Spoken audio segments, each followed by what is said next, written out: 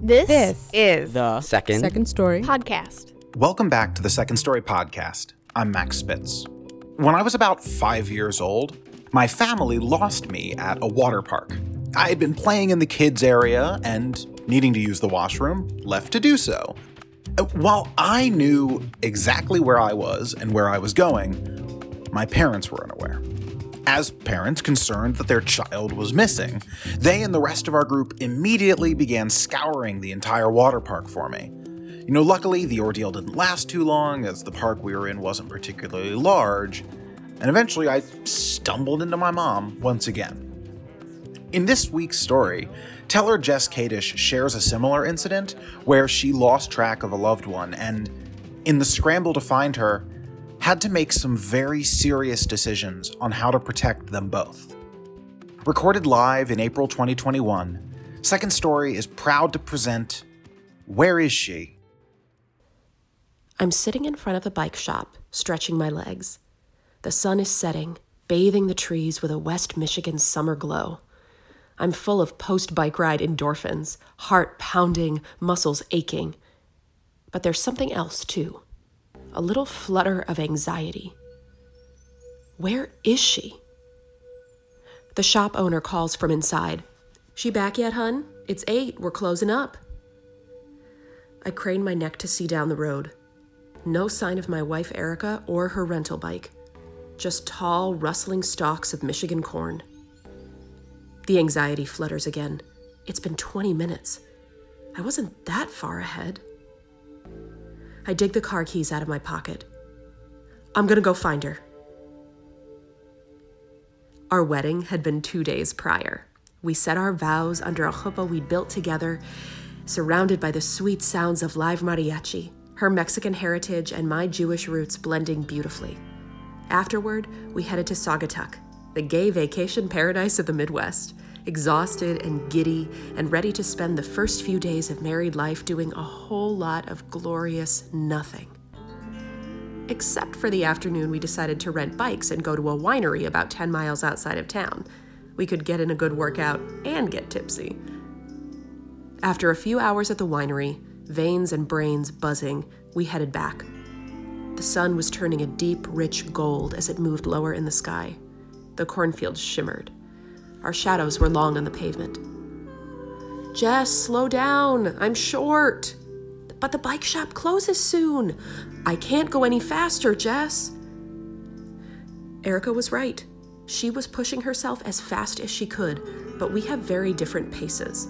My natural stride can best be described as a Boston race walk. Erica's is more of a Midwestern mosey. We naturally fall together in a whole lot of ways, but matching each other's pace takes real work. Always has. The problem was, we had just spent a lot of money in a single day.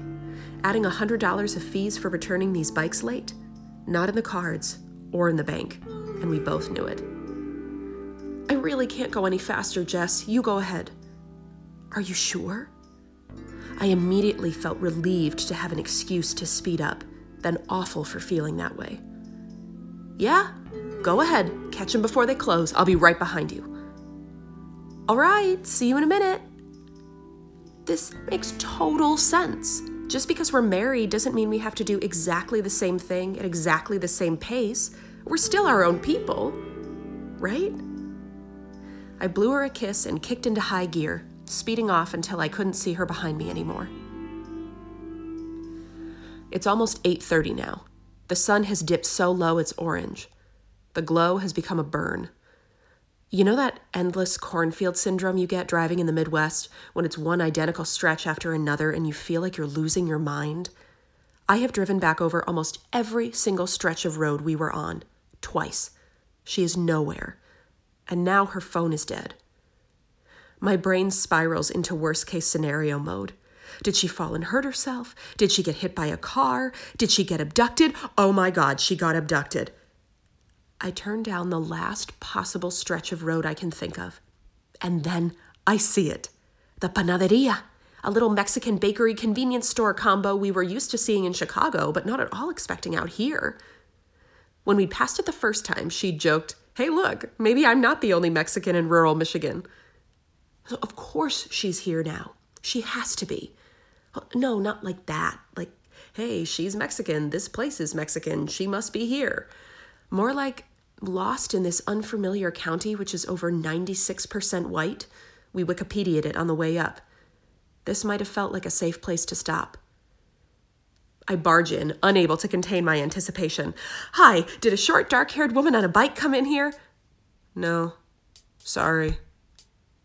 The young white guy behind the counter seems bored. My stomach drops through the floor. Are you sure? Yeah, sorry. Back out in the parking lot, all out of ideas, I see a tiny house nestled in the cornfields across the road and a woman out front working in her garden. Maybe she knows something? I run over, trying to seem calm. Excuse me, ma'am, did you happen to see a short, dark-haired woman biking this way? I don't mention that Erica is mixed race, her indigenous Mexican roots tangled and torn between the Spanish-European invasive species she doesn't identify with at all, and that while her skin isn't that much darker than mine, there's probably no one else around here who looks like her. This is, of course, important information that could be used to identify her, or to target her. I cannot articulate any of this in the moment. I just say, it's dark, getting dark, and I'm worried. The woman wipes the dirt from her hands. Her eyes are kind. Nah, hun, sorry, but give me your number so I can call you if I see her. Thank you so much. I try to reason with myself. See, people here are nice. Midwestern farmland kindness, just like my mom's family. Erica's probably sitting on someone's front step with a glass of lemonade, joking about what a jerk I am for leaving her in the dust and waiting for her phone to charge up so that she can call me to come get her. I turn to go back to the car. The woman stops me. Hey, hun. If you don't find her soon, I'd call the cops. Some shady shit happens around here at night. The sun has disappeared and the light is fading fast. The cornfields seem ominous now, like they know something I don't. I run back to the car, slam the door, and start to sob. I fumble for my phone, blinking furiously to keep my tears from blurring my vision. It hadn't occurred to me to call the police. In Chicago, we don't do that. But something in that woman's tone terrified me, and the thought of any shady shit happening to my wife on our honeymoon because I sped ahead without her was unbearable. I dial 911 and put it on speaker. The dispatcher answers, steady calm. 911, what's your emergency? Hi, I can't find my friend, Erica. Lying about who she is makes this feel even worse, but I can't run the risk of someone being homophobic or even just curious or confused. I have to find her, now. Everything else can wait. We're from out of town. She's wearing black shorts. The bike is blue. All I can get out are these simple sentences. I feel helpless like a child. Okay, we'll let them know to look for her. Stay on the line. How could I have been so stupid? I think back to our ceremony and my cousin reading the Old Testament story of Ruth and Naomi. Don't urge me to leave you or to turn back from you. Where you go, I go. We'd squeezed each other's hands when she got to that part, literally 2 days ago, and already I'd ruined everything. I am not religious, but I start praying, bargaining. If she's okay, I'll never walk or bike too fast again. I'll never leave a dish in the sink again. I'll never leave her behind again, please. The cornfields seem endless, an ocean you could drown in.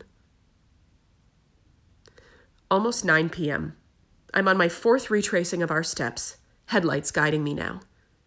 And there, in the parking lot of a gas station, I see her, leaning on her bike, clearly exhausted. At the exact same moment, a cop and I both pull in and jump out of our cars. Hey there, are you Erica? He says to her. Yeah, she replies, her voice shaky. Clearly she's been crying too. That's when she sees me. For a split second, relief floods her face. Then she looks like she wants to kill me. "I'm the friend who called," I hear myself say. She echoes me. "Yeah, that's my friend." We're good at this. Years of practice. We slip right into the just friends bit with ease. I just want him to go away now. "We're fine, thank you, officer." He looks us over. "You girls be careful now. Get home safe." We drive in silence. My tongue feels heavy with the weight of my mistake and the relief of her presence, alive and unharmed. My hands grip the steering wheel, too tight. The cornfields flying by the window feel less sinister now, but still with a sharp edge, the wind whispering, "Wake up," as it rustles the stalks. It feels like I've walked up to the edge of a cliff and seen how far we could fall. That's when we hear the sirens behind us. I take a deep breath and pull onto the shoulder. The officer approaches the window. Different guy. "Evening, ladies. You know you're driving with a broken taillight?" The taillight. In the pre-wedding chaos, we'd forgotten to get it fixed. Then he looks closer at us and it dawns on him. "Oh, you're Erica." Then to me, as though we've known each other a long time, "This is your friend we were out looking for." I look at us, at our forced smiles concealing that gut twist that happens every time we lie about who we are, hiding for safety, even in marriage, and at the cop with his round, pale face and his gun at his waist, and then I think again, and I've had this thought before, but this is the first time I feel it in my body instead of just thinking it in my mind. What if black folks could temporarily hide their blackness when they encounter the police, the same way I pretend to be friends with my wife? I know that passing for something you are not can be both a burden and a privilege. I have never been more in my bones aware of that privilege than I am in this moment. Well, you just make sure to get that fixed soon. I'll let it go this time. He grins, not at Erica, but at me, kindly, like we share a secret. And it's then that I realize the tension has melted out of my body, but is still radiating from hers. For me, the danger has passed, but for her, it has not. It will not. "Thank you, officer, we will," I stammer, and he walks away. Erica lets out a deep breath like a balloon releasing its air. "Thank God you were driving." I pull back onto the road and drive slowly, hazards flashing. We are silent again. The world directly ahead of us is bright in the headlights, everything beyond pitch dark. I hear her breathing beside me. I still don't know what to say, so I reach over and put a hand on her knee. She breaks the silence. "Please don't ever let that happen again." "I won't," I say. And that's all we say for a while. This story was curated by Amanda Delheimer with music and sound design by Mariana Green. The Second Story podcast is produced by Max Spitz. Second Story is located in the traditional homelands of the Council of the Three Fires, the Odawa, Ojibwe, and Potawatomi nations. Our programming is made possible by the MacArthur Fund for Arts and Culture at the Richard H. Driehaus Foundation, the Gaylord and Dorothy Donnelly Foundation, Illinois Arts Council Agency Innovation 80, the Lupo family, Eric Rothstein and Gina Wamick, Athene Karras and Thomas Applegate, Jeffrey and Joan Goldwater, Katie and Peter Hauser, and many generous individuals like you. I'm Max Spitz, and this is the Second Story podcast.